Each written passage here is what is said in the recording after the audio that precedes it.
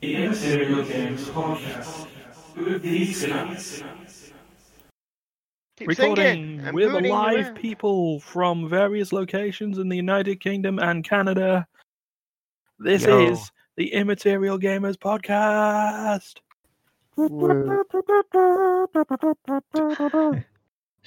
Ba-ba-da-ba.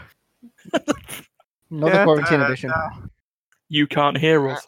I don't like Yeah, you this. can't hear.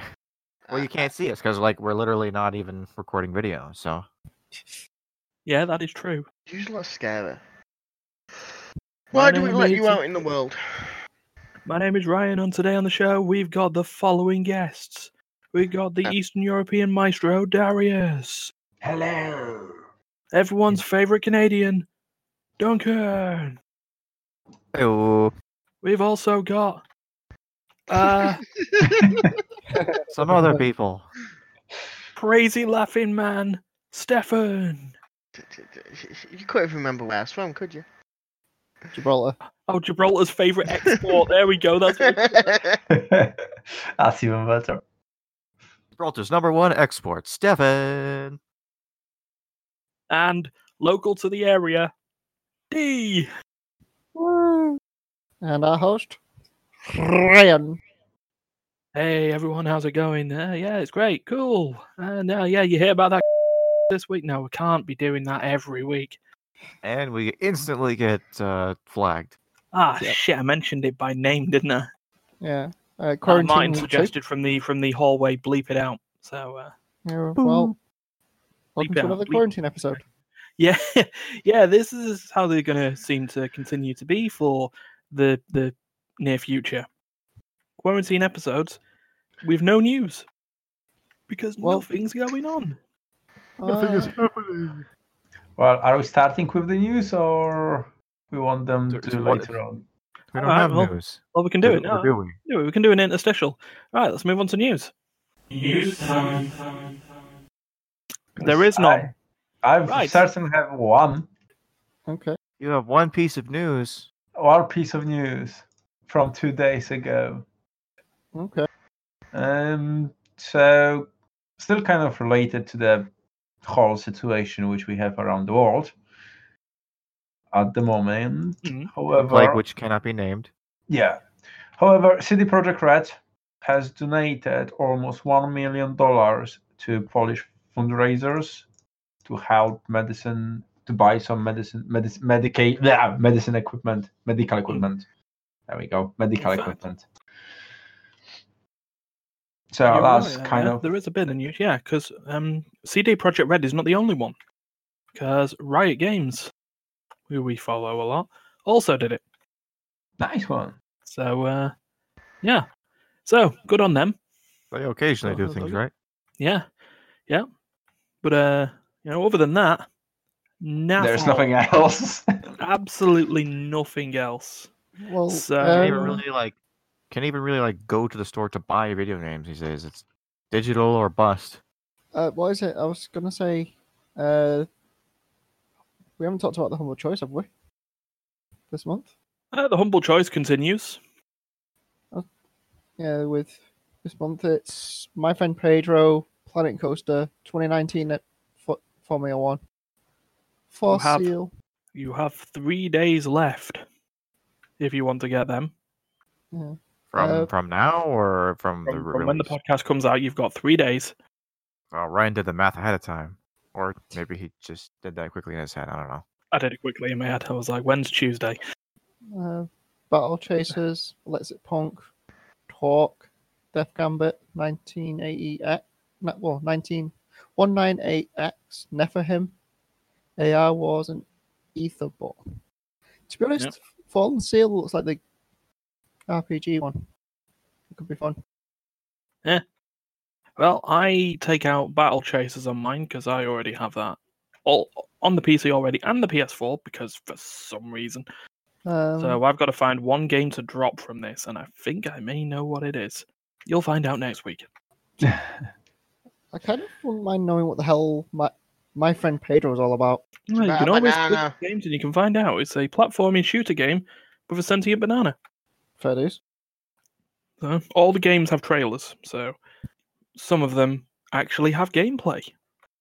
I know that's a weird thing, but that's how it is. So I guess no fancy gimmicks this time. We're not going to play a game of TFT while recording the podcast. Well, I mean, someone might, but we're not going to be bound by time for it because there's bloody 5 of us. There should be enough time for us to all talk about what's been played. What's been played? So, Darius. So, why me? Because you're at the top of the list. It's Well, almost like he sensed it was going to be him because he was like, he said a thing. So, what would you like to know, Ryan? I would like to know playing? a game that you've played. Game which I've played. Fair enough. I've been playing quite a few games recently. Yeah, I mean, noticing on the Got lots of WhatsApp that you've been, you've been getting more of those board games. I mean, a couple of weeks before lockdown, you sent us something which can only be described as something 6 foot tall. Yes, it is. But that may not be the game that you're playing. So, Well, The Edge Downfall, I didn't really play it. I just kind of like unboxed it and have a look on the rules, etc. Yeah. So it's not something really complicated in terms of learning of the mechanics.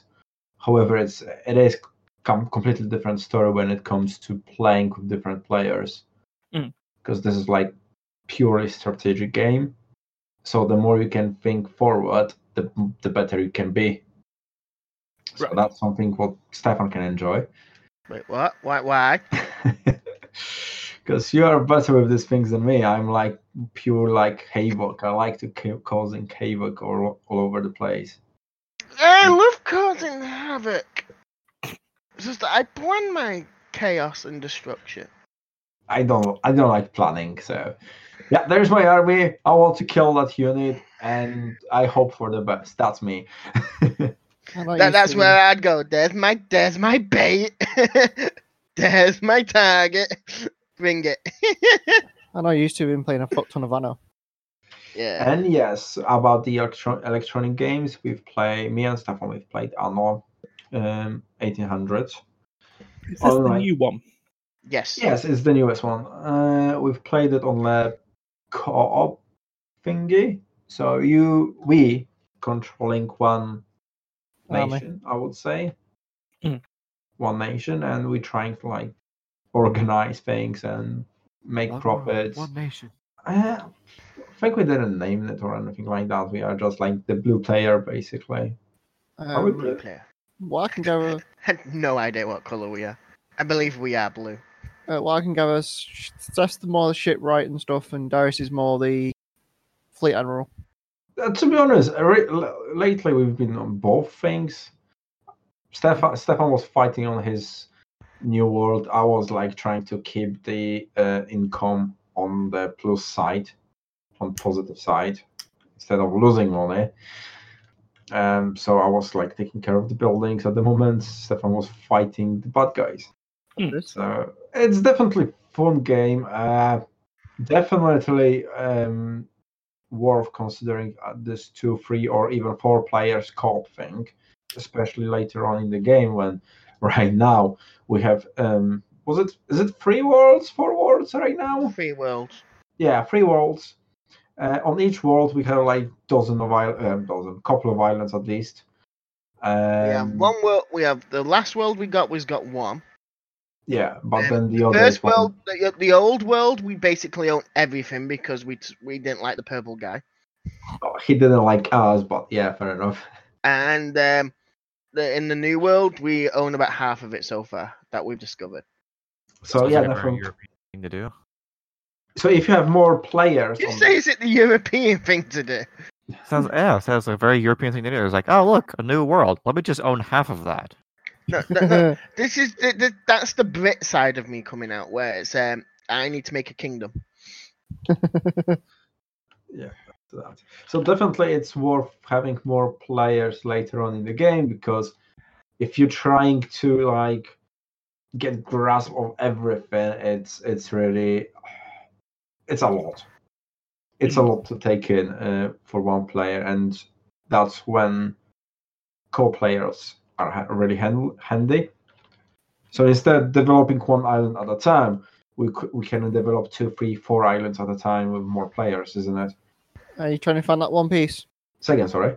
You trying to find One Piece? One Conquer the Piece. Grand Line. I know. Yeah. So yeah, that's Gotta go. That's definitely a fun game to play. Other than that, I've been playing 13. 13. It's a Lucky 2000 something game. Oh, wait, hold on. No, 13 stylized in Roman numerals, XIII one. Yes. The weird, like, cel-shaded first-person game. So I think that was one of the first. It was the first game which I play in cel shading. Mm. And on top of it, it was one of the first games which I ever owned. Mm. Wow. Because I bought it it on the release day-ish. Mm. So it was definitely a first shooter which I owned. Other than that, I did own other games, but they were let's call it like kids games, like Rayman or something. Mm. So yeah, it's really, even now playing this, like, I don't know, 15 years later or maybe more, it still definitely have a good story, good feel to it. Okay, it's a bit dull because it's old, but still the whole story of it, the whole mechanics of how they design the levels, it's really nice. I do enjoy it. Mm. I love that one. I'm just looking at the Wikipedia for it while we're going through. I was just learning a little bit of trivia on this. Of like, who voiced 13? The character. I don't know, but I do remember that you are waking up with amnesia. Kind of like really confident. A really common thing for most of the games, isn't it? Yeah, hey, pretty common. Yeah. For the 2000s video game trope. It's like, you wake up, you don't know where you are or who you are.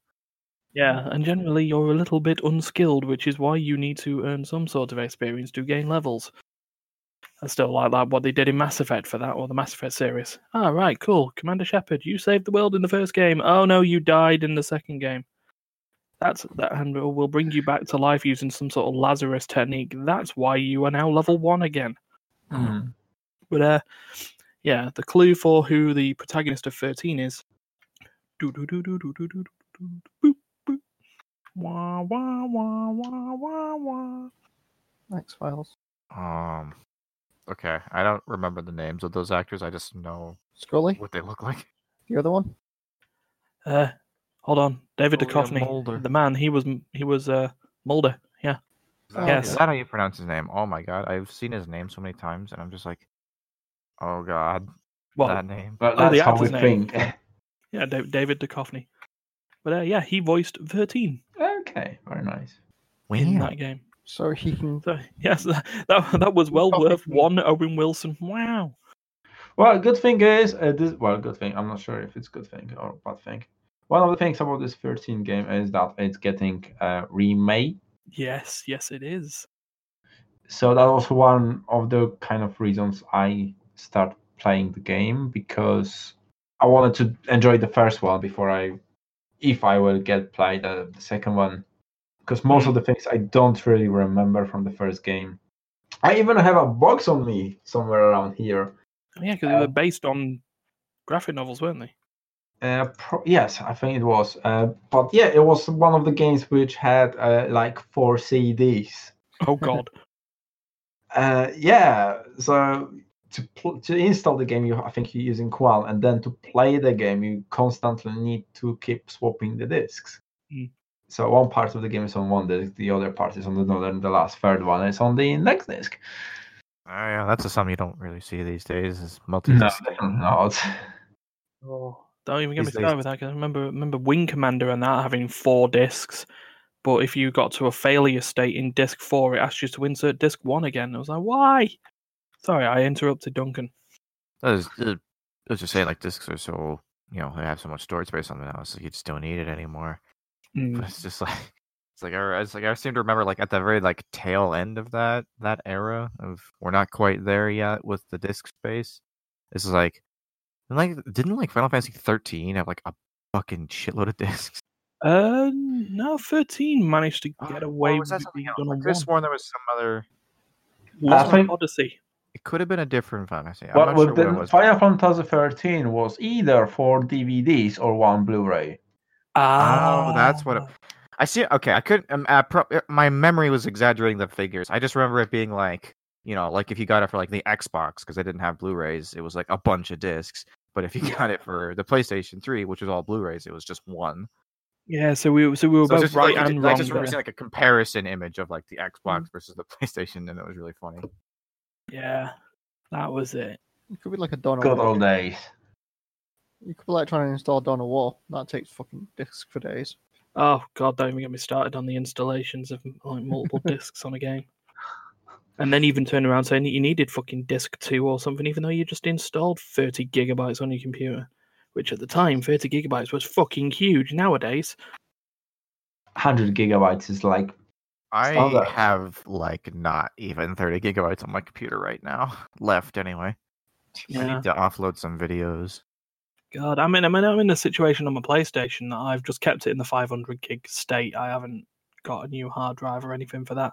But I'm in a situation where I'm trying to clear out space by playing Yakuza games just to clear them out for Final Fantasy, and in them just being replaced by new Yakuza games.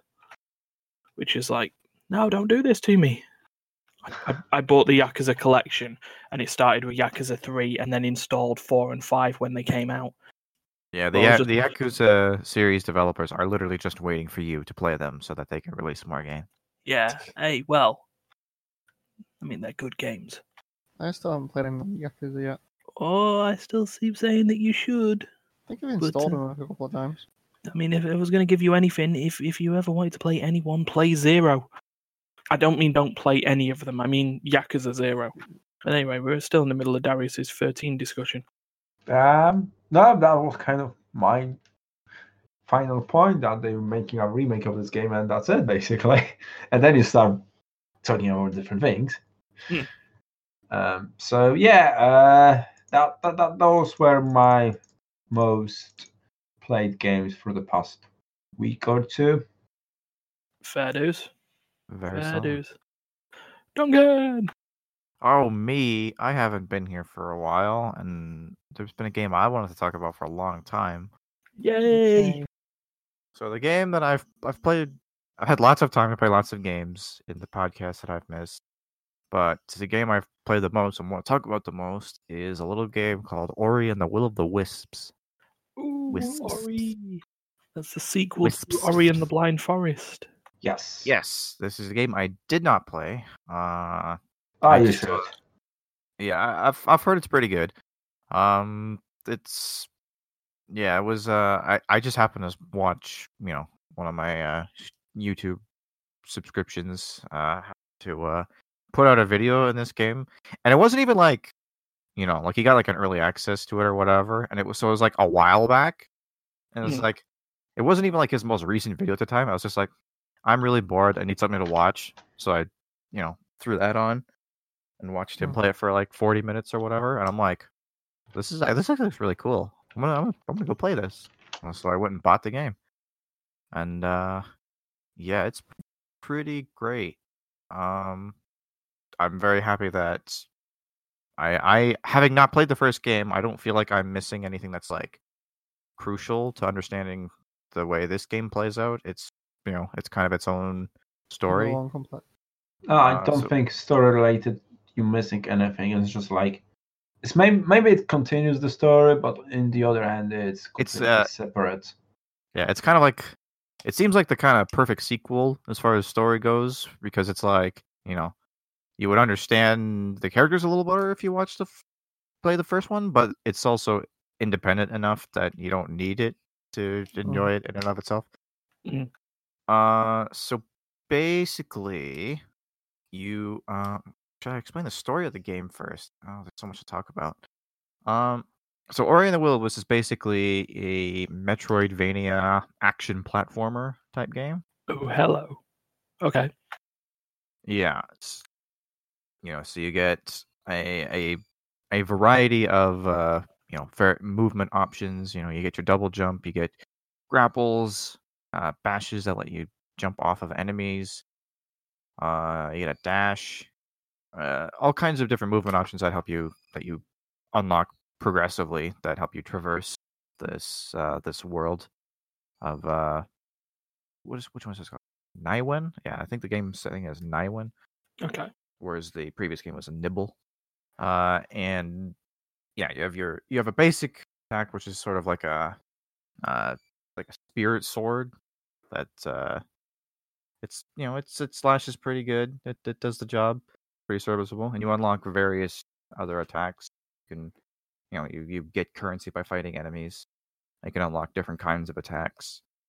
And you can have up to 3 equipped at a time, but you'll usually find that, unless you're using certain ones to solve specific puzzles, that you'll generally default to your 3 favorites. Okay. One of those kinds of games. But it's different enough. It's varied enough that everyone can kind of play their own way. And yeah, it's in concept it's fairly simple, but in execution it is very well done. The game looks beautiful. First of all, it's probably one of the best looking games I've played. Yeah, I mean, I heard that was the same with Blind Forest as well. There's just so much in terms of the art and the scenery, and sort of every sort of little detail is just there. Yeah, I definitely recommend even if you don't pick up the game for yourself, I recommend just spending some time watching someone play because it's fun to watch too, and it's a visual little gem. And the music is really good as well. I honestly I've never bought the music in a game before, like the soundtrack to a game before. I'm strongly considering buying the soundtrack to this game. Ooh. It's really it's very atmospheric. It goes from being cheerful and relaxing to sort of to being sort of creepy and intimidating, and sometimes it's very sad, and it's a lot to talk about in a 15-minute hotspot. Yeah. But honestly, there's just so much good to say about it. The platforming is so tight and satisfying. Like the controls feel very responsive. Like it's not. One of my least favorite things in a platformer is when you're trying to run off an edge and do a nicely timed jump, and because you press the A button too close to the edge while you were running, it just eats your input and you just fall in the water or fall off a cliff or whatever. That shit never happens in this game. So like very responsive, very tight controls. The platforming is very satisfying because it's like it gives you just enough wiggle room to be suboptimal in your jumps and your distances, but you also need to do just a little bit of work to make those jumps and actually land them properly. So it's like, yeah, it feels very satisfying when you actually do it right. As far as the puzzles go, I'm not a big puzzle guy, really. I don't really like puzzle games in general. There are puzzle games that I have enjoyed, like I like Portal, but puzzle solving part is usually my least favorite part, and most of that's just because I'm kind of dumb. But part of it is also like I always hate when a game that is otherwise great or has content in it that I really really like and want to see more of. Like when you play Portal, it's like you want to see more of that awesome environmental stuff. You want to hear more of that funny dialogue. You want to get more of that story. There's so much content that you want to see in Portal. How do you feel? I'm a potato. Yeah, exactly. But it's like, I run into a puzzle that, stumps me, and I could be there for 40 minutes to an hour figuring out this puzzle. And I'll just be like, just frustrated because I want to get to the game. I want to get back to playing the game. Whereas the puzzles in this game, something about them, they're very intuitive. Like almost immediately, once you see where you are and where your goal is, you can almost immediately visualize what you're supposed to do. It's really just a matter of getting the sequence of abilities right, and getting the timing down, and that's it. I usually don't have to do more than like 2 or 3 tries to get a puzzle done properly. Yeah. And it's never a situation where like the game is expecting too much of you, or the solution is too abstract to figure out. It's never really the game's fault. It's usually just you going like, oh right, yeah, okay, I know how to do this. Or no, shit, I messed up that jump. Let me do it again. And I like that. It's really, really good. I could probably go on for a while. I'm strongly considering actually like writing like a review for it, and maybe recording it. But I've got other stuff on my plate for now, so that might come later. I know what you mean. There's certainly something that could be sort of talked about, especially maybe someone, like you said, someone watching the gameplay. That would just work. Yeah, I'm almost done it. I think I'm like 3/4, maybe a little bit more than 3/4 through the game, through the main story now. I'm going to get it 100% complete. I don't usually bother doing 100% playthroughs because it's just like, who fucking cares for the most part. Some people are on sort of Metroidvania stuff as well. Yeah, some people are like completionists. They got to get all 987 collectibles. They got to fucking, they got to look through every little nook and cranny. But in this game, not only are the collectibles not super cumbersome, like there's not like thousands and thousands of them, but they also have like a really they make it fairly easy to keep track of where they are and how many of them you have. Like you get a percentage completion for every map, every segment of the world. So that kind of motivates you. So I will complete it 100%. Probably won't be too hard. And I'm enjoying it a lot. I'm looking forward to finishing it. Like, I could sit here for ages and talk about Ori, but I suffice to say that Ori is the best game I've played this year, easily. Nice. I mean, while you were talking about it, I was looking through. I've just put it on the Discord as well. That is the official site for the Ori game series. And if you want to talk about the sort of like how nice all the artwork and stuff like that, it can only assume that the artwork that they've used on the website is the same that they use in the game, because it is fucking gorgeous. Yep. No, that's what it looks like. And my god, it's a nicely designed site. It seems that the site that they're wanting to use to reflect the game, and it works. And in terms of those, as far as I can tell, all the cutscenes are like in engine. I don't like. There's no like. As far as I know, there's no like pre-rendered. It seems like they do cutscenes obviously that are not possible in the game, but like all the same models and backgrounds are used for the cutscenes. It looks pretty much consistent all throughout the experience. Yeah. So here's a suggestion for this as well, because you were talking about picking it up, it is available on the Microsoft Game Pass for Windows 10. Both the new one and the previous game, so Blind Forest and Will o' the Wisps together, they're on there, and based on what's being discussed there and the fact that it's Metroidvania, I think they will be being downloaded pretty much at the end of this podcast. And maybe worth trying, because considering Game Pass, I think it's like £1 for the first month, and then it's £4 a month for a metric fuck ton of stuff. And I think we discussed it on a couple of podcasts before that they're putting the entire Final Fantasy collection on there at some point.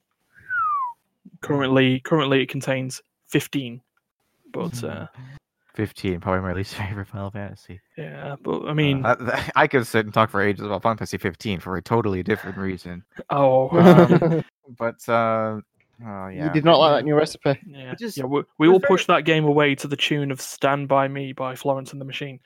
Yeah, it was so it was just so refreshing to play. Or it's like a very like old school kind of game. Like it feels like the kind of games like Darius was talking about Rayman earlier. It's like it feels very like Rayman, Crash Bandicoot, obviously like Metroid. It has very old school feeling, but with a lot of modern sensibilities. Obviously, it's a very modern look. Yeah.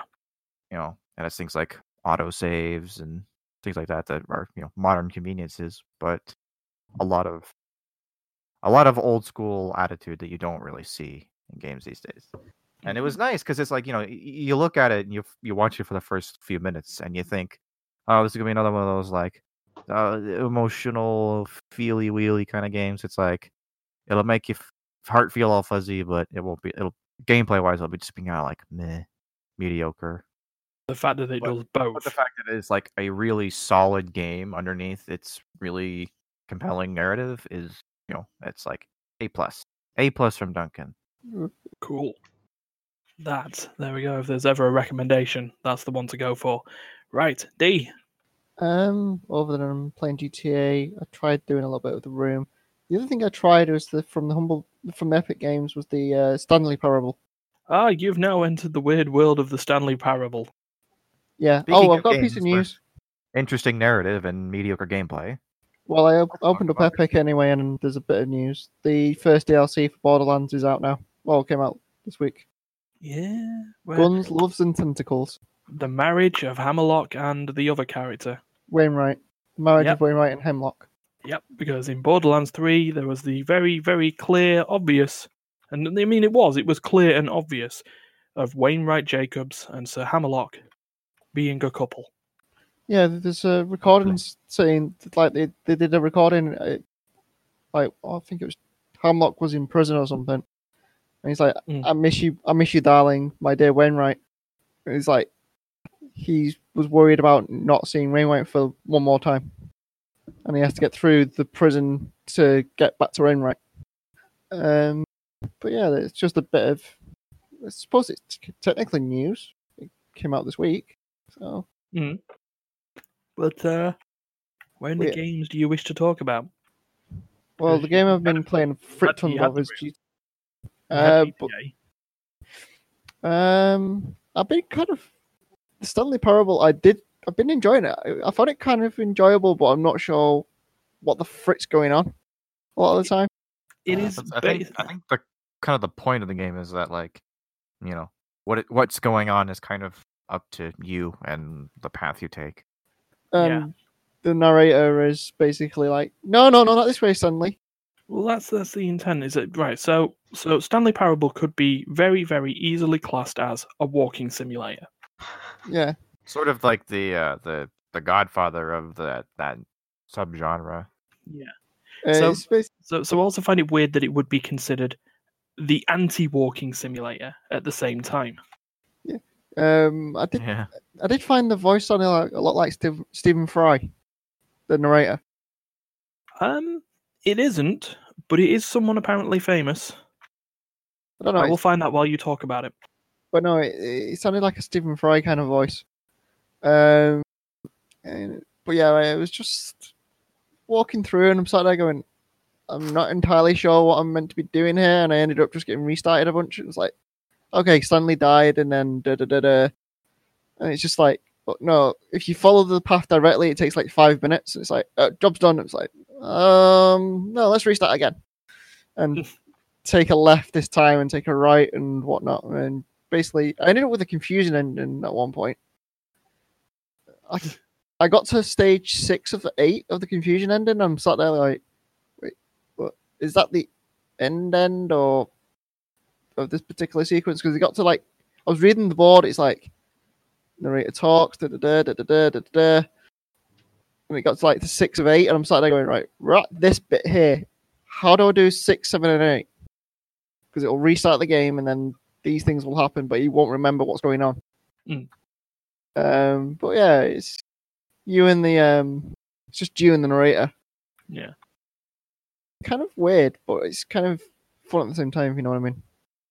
Mm-hmm. It's not something you could play for hours and hours and hours, but it is something that's like, it's like a psychology thing. The butterfly effect. You get to literally play out if you take a right or a left, what will happen. It's that kind of deal. Well, the butterfly effect is no matter whether you take left or right, it will happen. That's the butterfly effect. I thought the butterfly effect was like, like a small action now could have. Every action has a ripple effect. Compound. Or every action has... right, that's the one. Okay. Later, yeah. And every action and more like multiverse theory. Yeah, every time you do make a decision. But because Stanley keeps getting reset, but we're aware of what happens, but the narrator and Stanley may not know about the resets. And because even in the confusion ending, the narrator forgets what's going on at that point. So it's not just the narrator and you. There's obviously someone other than the narrator and you that's controlling the narrator. Like, I don't want to forget. Click. Yeah, it's like, I've seen a bit of the Stanley Parable. I think one of my favorite bits from it was like very early on in the main the main storyline. If you want to call it that. Storyline prime. You can just sort of hang out in like a janitor closet. oh, he goes nuts. And the narrator's just like, it's like, Stanley, open the closet. As it turns out, it was just a janitor's closet, and there was nothing remarkable inside. And so he continued on his way. But then you just stand in the janitor's closet, and he just gets like more and more pissed off and annoyed. Eventually, he eventually concludes that you've just died at your keyboard, and asks someone else in the room to take over for you. Oh, what was it? No, I didn't get that far. I did notice that I went into the closet a second time, and he got annoyed, and now he's boarded it up. Yes. He's now boarded it up, and he goes, the first time you go through the puzzle, it goes 4812 or whatever. He goes, yes, and then you did the restart, and then you just go to the keypad and goes, you're rushing me along on my monologue and whatnot. And then later on, it's just like, oh, we all know this song and dance. Next bit, please. It's just like, it's the way it evolves between you and the narrator. He's kind of aware what's going on, and Stanley's just like, Stanley's been Stanley. What is it that you like so much about this broom closet, Stanley? I was in the elevator and I was like, even Stanley at one point just went, Stanley did. I'm getting bored. I'm reading it on a wiki. Inside the broom closet, if the player stands around long enough, the narrator will get frustrated and begin to make fun of Stanley after questioning the player about the logistics of their choice. He also considers the fact that the player is dead, which would explain why they'd be standing in the closet rather than exploring the office as intended. After suggesting that a second player be brought the keyboard, the narrator goes silent. When the narrator welcomes the supposed second player, if the player stepped back into the broom closet, the narrator will say, or the narrator will become exasperated at humanity's apparent stupidity and will remain silent after suggesting the player pass the controls to something non-human. Yeah, and after that he boards it up. Yeah. And it's like the coffee room? You go to the coffee room, like the break room or whatever. He goes, Stanley doesn't know about this thing. And he's like, Stanley, it's a very nice room, but you need to get going. And then it's like my first one is I went all the way through to near the end, and then it went escape, and he was walking down the corridor like, you walk down the corridor, this will kill you, Stanley. Like, let's find out. But yeah, it's quirky. I give it that. If you know what I mean. Yeah, it's a very quirky game. It's not. And I was looking at the achievements. And I'm like, what? It's like one of them is play it. You wouldn't exactly play it for the achievements necessarily, because some of them is just like, what? Oh god! Well, I've just read one of the endings that makes the narrator sad. I've been trying to work some of them. It's a concerning one. I know the narrator has a breakdown at one point in one of the endings. He ends up with an existential crisis. The narrator should start showing signs of existential crisis. Yeah. Now this one was called The Zending, which is apparently behind an unintended possibility here in the original Half-Life 2 mod, where it was possible to repeatedly jump off the scaffolding to the floor in the mind control facility until dying. Apparently you just keep falling off something high, and every time you keep falling off, it doesn't kill you, but it damages you, and the narrator just starts pleading and begging for you to not do it. Yeah, it's kind of fucking crazy. Yeah. So, but yeah, and there's 4 games on the thing at the moment till the April 2nd, is it? On the Epic. World War Z, Fragment, Drawful 2, and Terminator versus Punisher. World War Z just seems to keep coming up. Drawful 2 has been provided as free by Jackbox due to the virus that shall not be named. I actually enjoyed World War Z when I played it with Chris and Han. It's basically Left 4 Dead. Yeah. If you like Left 4 Dead, then World War Z is kind of like Left 4 Dead all over again. There is one that seems a bit weird that could be fun for co-op groups, just called GTFO. Get the fuck out. Yeah, well, no, yeah, but still. The point about it is that, it's supposed to be it was supposed to be an actual horror co-op experience. I mean, World War Z, Left 4 Dead, stuff like that. I mean, they're classed as horror, but it's just like, Shooters. Yeah, shooter zombies. Yeah. Well, let's mow down a few thousand zombies. But, yeah, it's nice to see that there we go. It's a survival horror first-person shooter cooperative game. Developed by Swedish indie studio 10 Chambers Collective. One of the people who were part of that company is the original music director and voice of Bane from Payday 2. Yes. Oh, the Payday series. Yeah. Simon Vickland. It's like Bane Simon from Vickland. The Dark Knight Rises. Oh no, not that Bane. You are not in control. Nobody cared who I was until I put the mask on. That's still my favorite Bane line ever is I can't feel my face when I'm with you. No, what was it? I don't give you permission to die yet. Just before he chucks him into the Lazarus pit. You're all weird. I've never actually watched Batman: The Dark Knight Rises, so I can't actually quote Bane, but I can do his voice as long as I have a cup. Oh, actually, yes, I do have a cup. Ah, yes, a fellow Bane. Hello, Bane. I'm Let us starting to worry unite our about you forces two. together so that we can destroy Gotham and the Batman. I'm really starting to worry about you. I still love Heath Ledger as Joker though. Yeah, What? No, I'm sorry, Ika. that's going into Batman. But yeah, that's going a bit too into Batman, and I'm not thinking that'd be a bit too much of a sidestep. And by the way, the butterfly effect, seeing that none of you were able to remember it. Butterfly flaps its wings, and a tornado or a typhoon or whatever hits like on the other side of the world. I got it right. Yeah. Yeah, the smallest change can make the biggest effect. It's often applied to time travel, where a little thing that you do in the past Step on a bug and that disastrously different in the present. I just went down on a chair. I bet that was an accident. But then you wouldn't really notice if the present changed, because if the past changed, then the present would change, and you wouldn't really notice. That's a whole other conversation. You would notice because you came from your original time.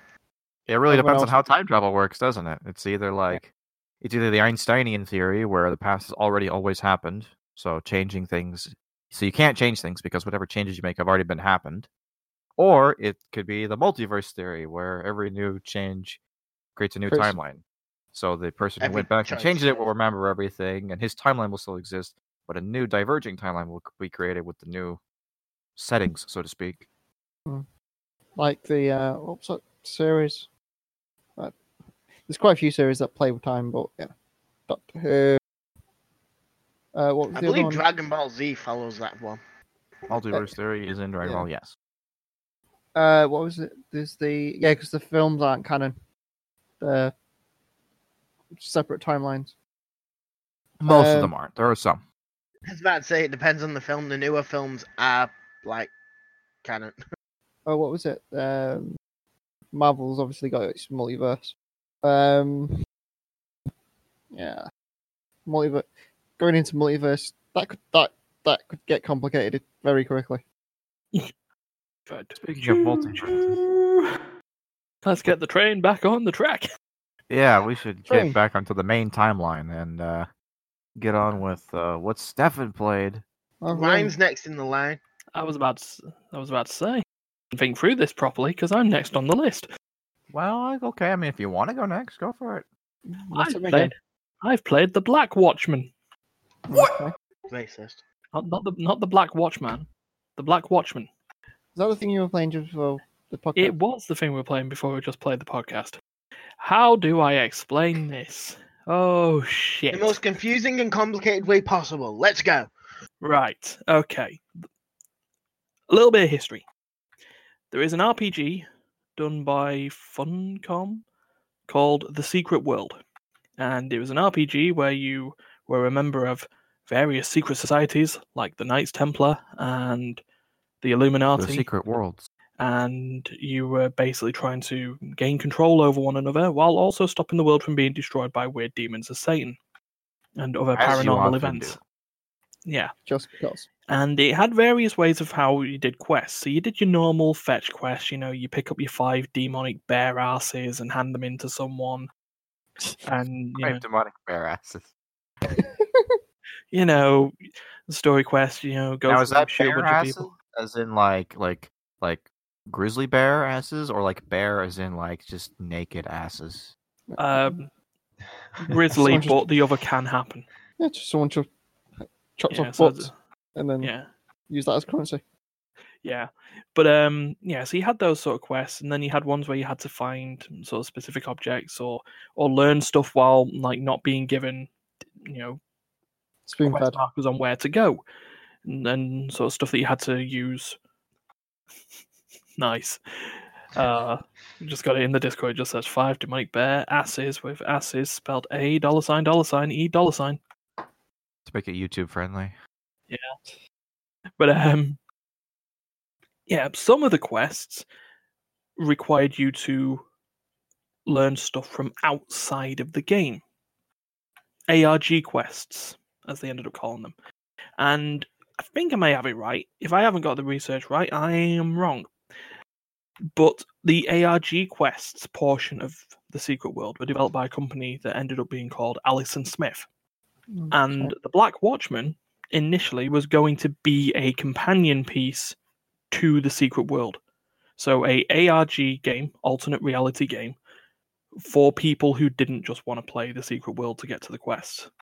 Mm-hmm. It apparently became a lot more, and it's now considered one of the gaming world's only permanent alternate reality games, or PARG for short. Okay. I made that up myself. PARG. PARG. Park for the course. Oh, wait a minute. Nice, clever. PARG for the course. So yeah, the idea behind it is it's just like a lot of alternate reality games. And Duncan has managed to find Ross from Accursed Farms, the guy who used to do Freeman's Mind. Still does. He does the sequel now. Yeah. Of him playing the Secret World, and yeah, I thought that name sounded familiar. It's like, where did I hear that? I literally I mostly put it in for the thumbnail. It's just, I love that guy. It is an hilarious thumbnail. I mean, look at that. Doesn't that speak secret society conspiracy theorist? It's like, this man is at the head of at least 2 secret societies. Yeah. Mushroom cat. The mushrooms are Mario. But yeah, so the gameplay is split into missions, and each mission, initially when it came out, it was a live game. It is they are working on another season that's going to go live, but a lot of those missions now are considered archived. But they used to come out once a week, and in them they could have had sort of various submissions that you had to do. And generally, to get the answer for the game required you to use tools or to use some form of logic from outside of the game itself in order to get the solutions. Some of them were just as simple as finding a code that was in a document. And to do that, you just open the document in your browser and it would give you a nice PDF and you could just look at it that way. Some started to get a bit more complex, like image manipulation. So far, in what I've got, the image manipulation is downloading a photo into Paint and cutting and pasting blocks so you can realign the letters. Some require you to listen to audio. Some require going to like other websites. One that I did today, required you to email a person, following a sort of script, but making sure you had the right answers in it. They called it social engineering. and then you would email it to your email address, and they would respond back with an answer, which was fucking weird. To be fair, they've got their email server. Realistically, they've got their email server set up that once there's a certain set of keywords in the right order, it'll just auto reply right back to you. But there was another mission as well. You had to go onto a website that had a little mini game on it where you had to plant bugs in an office. And when you plant the bugs in there, you phone a number, and if you put the bugs in the right location, you'll get the code to move on to the next mission. I had the lucky opportunity of playing it at the right time of day, because the office has opening hours, as it shows on another website. It's from like 9 till 5. So if you were in Pacific Eastern Time or whatever that office was hosted, and you tried to bug the office between 9 and 5, you'd get a response back from your Russian handler telling you, no, don't be stupid, we're not heading in there. So some of them, do have time elements to it. Luckily, when I was playing at night, like 11 o'clock this morning, it was 5 o'clock over there, so no one was in the office. But I like those sort of games. They're sort of interesting enough that, they can frustrate, and believe me, they frustrate. It's a digital scavenger hunt kind of thing. Yeah. The first day, I'm trying to think, remember the first ARG game that I actually tried playing was for the release of Portal 2. Sort of history on that. There used to be a game pack that they brought out. Well, there was a game pack that Valve brought out sort of 4 months before Portal was due out, called the Potato Sack. And it just contained a bunch of games by indie developers. But as people were playing them, there's Morse code and stuff. Yeah, there was stuff hidden in there, images that you sort of put images into audio software to try and, figure out clues and stuff. And doing that game, sort of then, when people did that in the ARG, the developers started putting potato-themed patches into their games. Mm.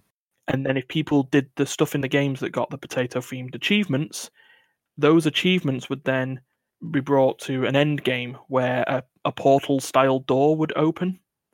But the more potatoes that people had, the quicker the power would run to release the game. And it was the idea that it did an early release. Now, granted, it released 6 hours early. Believe me, I was there. Terry can vouch for this. I was fucking tired. But, they sort of did that. So I like this sort of the alternate reality game that has world events. Was that part the Ratman stuff? No, the Ratman was that was that was just a separate thing entirely. The ARG was just specifically like these games, there's a reason why I've got, and I put it in the Discord. There is a game by Deja Bond Studios, is the name of it, and the game was called 1, 2, 3, Kick It, Drop That Beat Like an Ugly Baby. That is the full name of the game. Yeah, that was the Potato Sack game. And then the one before that was called Yeah, but that wasn't one. But still. So every ARG game has its gimmick in regards to not just how because there's only so many games that you can play where you can solve puzzles outside of stuff. There's got to be something that gets people involved and invested in some way. Ingress for mobile phones. The idea behind that is in the same way as what Niantic have used for Pokemon Go. Set up events that when people solve clues, people would gather at certain locations in the world to progress a story that would be on there. The Black Watchman wants your contact information. There are various clearance levels in the game. You start clearance level red, and that means all you're responsible for doing is just solving the puzzles in the game as they come along. Clearance level yellow allows you, or if you put your mobile phone number, allows automated messages to phone you. And if you accept the call, you can then help people out in puzzles from there. Clearance level orange, they'll phone you and email you.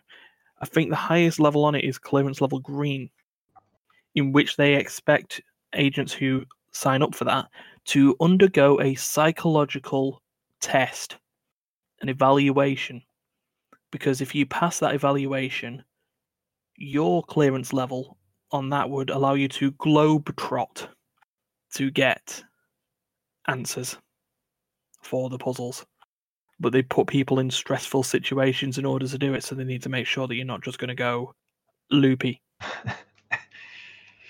So that's like the Black Watchman's sort of gimmick on that. So they've archived everything there up to that point. They're on an off season at the moment, so there isn't a new set of missions yet. But that gives morons like me time to catch up and to look at the missions and just go, I can't do this, and then eventually find a forum and ask for help or check the spoilers or even someone's Let's Play videos. But yeah, now they've scrambled everyone's brains. I find it fun, and if you like those sort of games, you can easily pick it up on Steam. I don't think it's actually that much. Very interesting. Let's have a look. Just have a look. Saving 80% on it. It is to get the game now is £1.43 because they're actually trying to. That's like $10 for me. They actually think they've upgraded it to something called Whitechapel. So, but you can buy the seasons as you go as well, which I think I will be doing because, as frustrating as they can be, they're pretty cool. But yeah, Steph. Yes. What have you been playing? Okay, I've been. To be honest, I've not really played anything new. All I've been playing is mainly Anno, and while playing Anno, complaining about about how I preferred the older Annos. Oh dear. What is this game that you're talking about that I haven't been introduced yet? Anno. Okay. It's like a base building, empire building, game based on. I'm trying to think like what. According to this, it's from the 1800s. This version of it. Ah. And the first Anno I ever played, which I believe was Anno 1503. I believe that was the first. Yes, that was the first Anno I ever played. And I preferred the way that Anno played compared to parts of the new one. I preferred the way buildings upgraded, and this is more or less of a let's play than I preferred older version of a game than I do prefer the newer version. And it's not like they've changed that much. Like some of it is a lot better in the newer version. Setting up trade lines is easier. It's not as straightforward as I was thinking when I tried it the other day.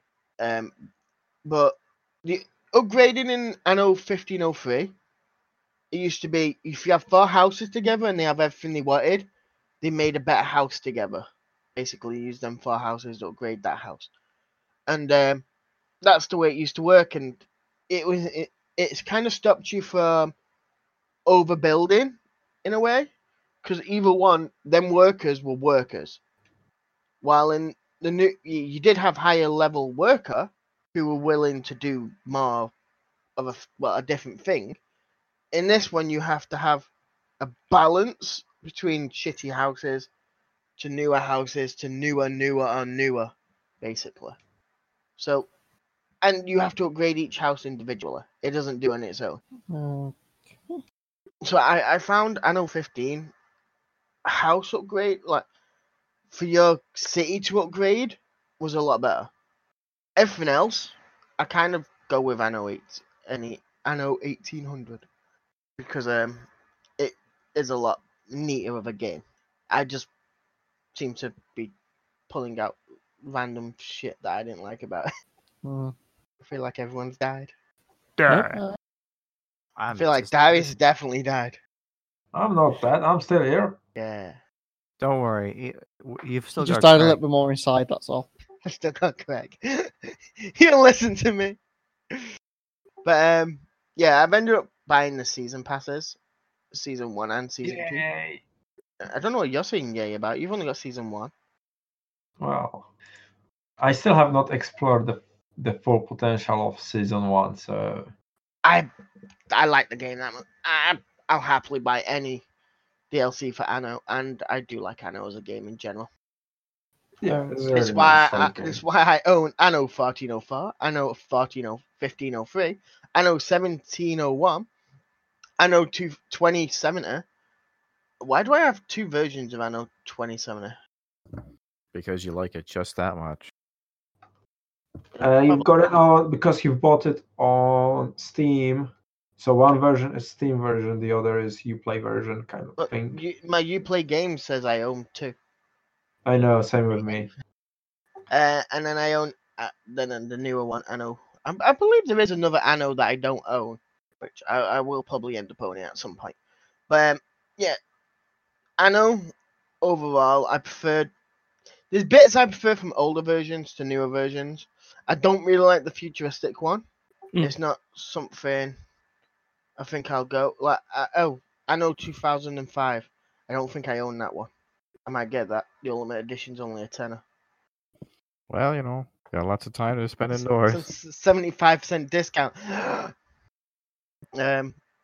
Yeah, I believe I own basically all the annos. To my note, I don't think I own 16 finger. Maybe I do. I don't even know. I don't like the fact I'm looking at the store right now and it doesn't tell me what I own. Yeah. But I might own it. I don't even know if I do own 2000. No, I Find own out later. 2005. I own it. I think I own the standard edition of it though. Yeah, whatever. But yeah, overall, I'm not even sure if I prefer the old one because it's been that long since I've played it, but I do prefer the way it upgraded.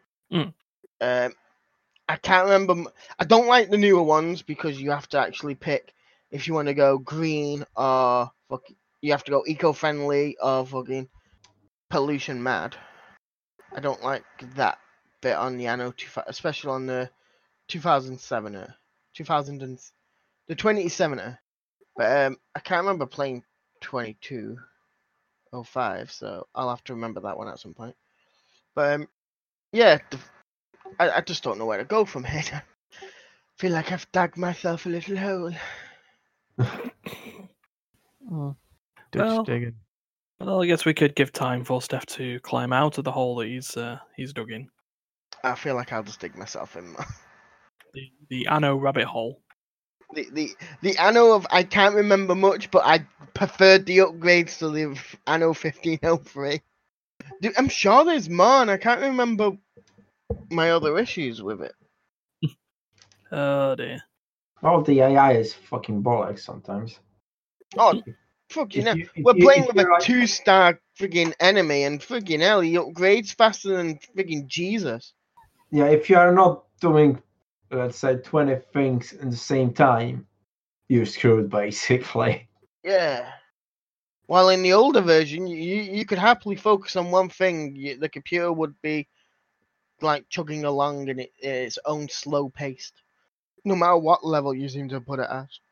And here, within 2 hours, you're being bombarded from every single freaking angle. So we found that in our first session we played together, where the computer turned around and went, "I don't like you anymore," and just kind of wiped us out.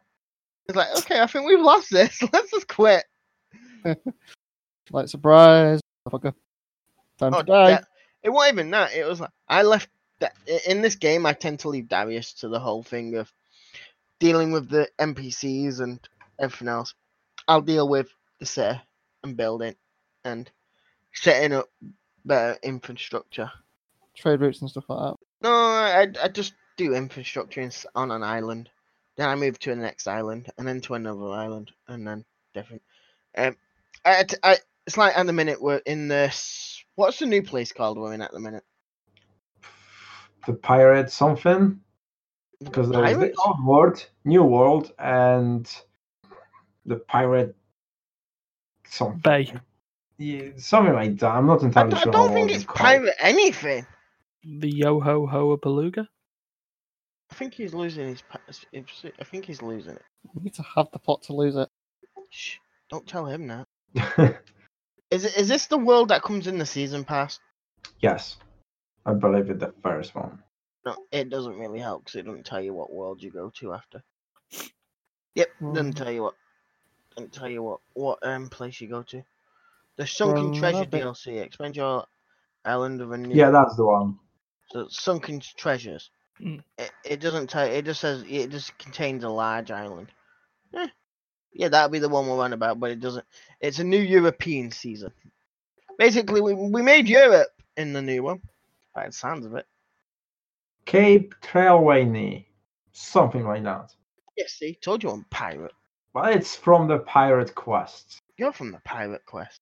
Well, I had to do the Pirate Quest. You have not done the Pirate Quest. It was me.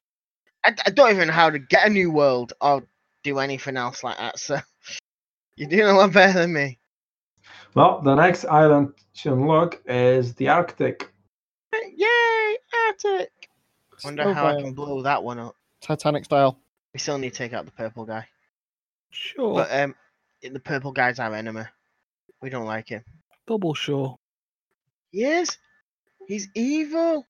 But that tastes purple. Fair enough. Right. I think that's mainly it. See, I didn't get myself out of that hole. No, you really didn't. Still Country lanes. Oh dear. So while we Hello. Can you hear me? Sorry, moving on, Ryan. Yeah, I So- think it's got to that point where I'm just gonna keep digging. I'll see you in China. Yeah. So while Steph keeps digging, we'll wrap this up. Just keep digging. Just Just keep remember, when you're actually like about to get to China, like, don't, digging. Actually, they haven't had new cases, have they? I love they. Why don't? I would probably just stay away from that area for the time being. By the time it took me to dig to it, I don't think it'll be much of a concern anymore. By the time, look, if we're gonna be like that, I mean, by the time you dig to it, you'll get to the center of the earth and melt. I mean, come on, let's. If you're gonna be silly, I'm gonna be silly. Let's just be on the same page. Let's be on the same page here. Who says I'm digging straight down? He's going around. He's going a long way. Oh no. It's like a spirograph. It's just going to pull the earth off like a fucking orange what pea. It's gonna take like 3 times longer. I'm gonna dig down to a depth where I know I can happily dig under the ocean, and then go directly that direction. Make sure I find Duncan where Duncan's house is. Dig a giant hole there first, and then carry on. And then sooner or later, buildings will start falling in my hole. This is the weirdest game of Rampage I've ever heard. Isn't this the plot of Incredibles 2? The Underminer? The Underminer. Yeah, it is actually, isn't it? Yeah. Oh dear. So The Underminer. So while we keep thinking of that, like, share, subscribe, follow the stuff in the descriptions. Remember, listen to the podcast anywhere you want to. Watch the videos on the channel. Spread it, share it to your friends. And thank you, Darius, Duncan, D, and Steph. That one doesn't roll off the tongue with all the Ds. What am I thanking? I know it. Look at it. And D-Storm. yeah. Bayern, we're being outnumbered. Oh well, it was bound to happen eventually. So until next week, please, for God's sake, stay at home. Yeah, don't kill each other. Stay inside and keep the COVID to yourself. Yeah. Damn it, I said it. Oh, that's too bleak. Fucked it all up.